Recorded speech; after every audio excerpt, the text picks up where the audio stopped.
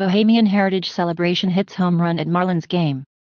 Like the Miami Marlins 4-2 win against the Atlanta Braves on June 12, the islands of the Bahamas also emerged victorious as thousands of fans witnessed the special game, which prominently featured the culture of the Bahamas in a special Bahamas-themed night.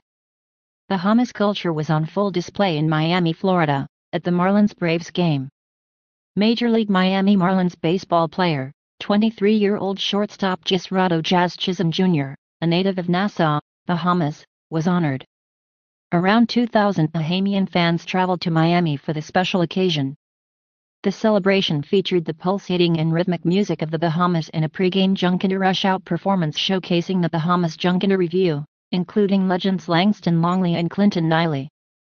Junkanoo leaders from Nassau, Quinton Barabbas Woodside and Pluckers Chipman, also participated. The highlight of the game honored Major League Miami Marlins baseball player, 23-year-old shortstop Gisrado Jazz Chisholm Jr., a native of Nassau, Bahamas.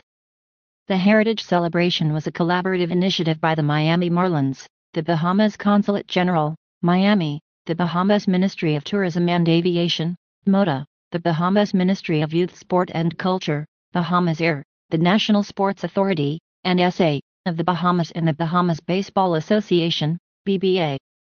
Bahamas Air created special round-trip heritage packages for the game for persons traveling to Florida from Nassau or Freeport. It is estimated that about 2,000 Bahamian fans traveled to Miami for the occasion.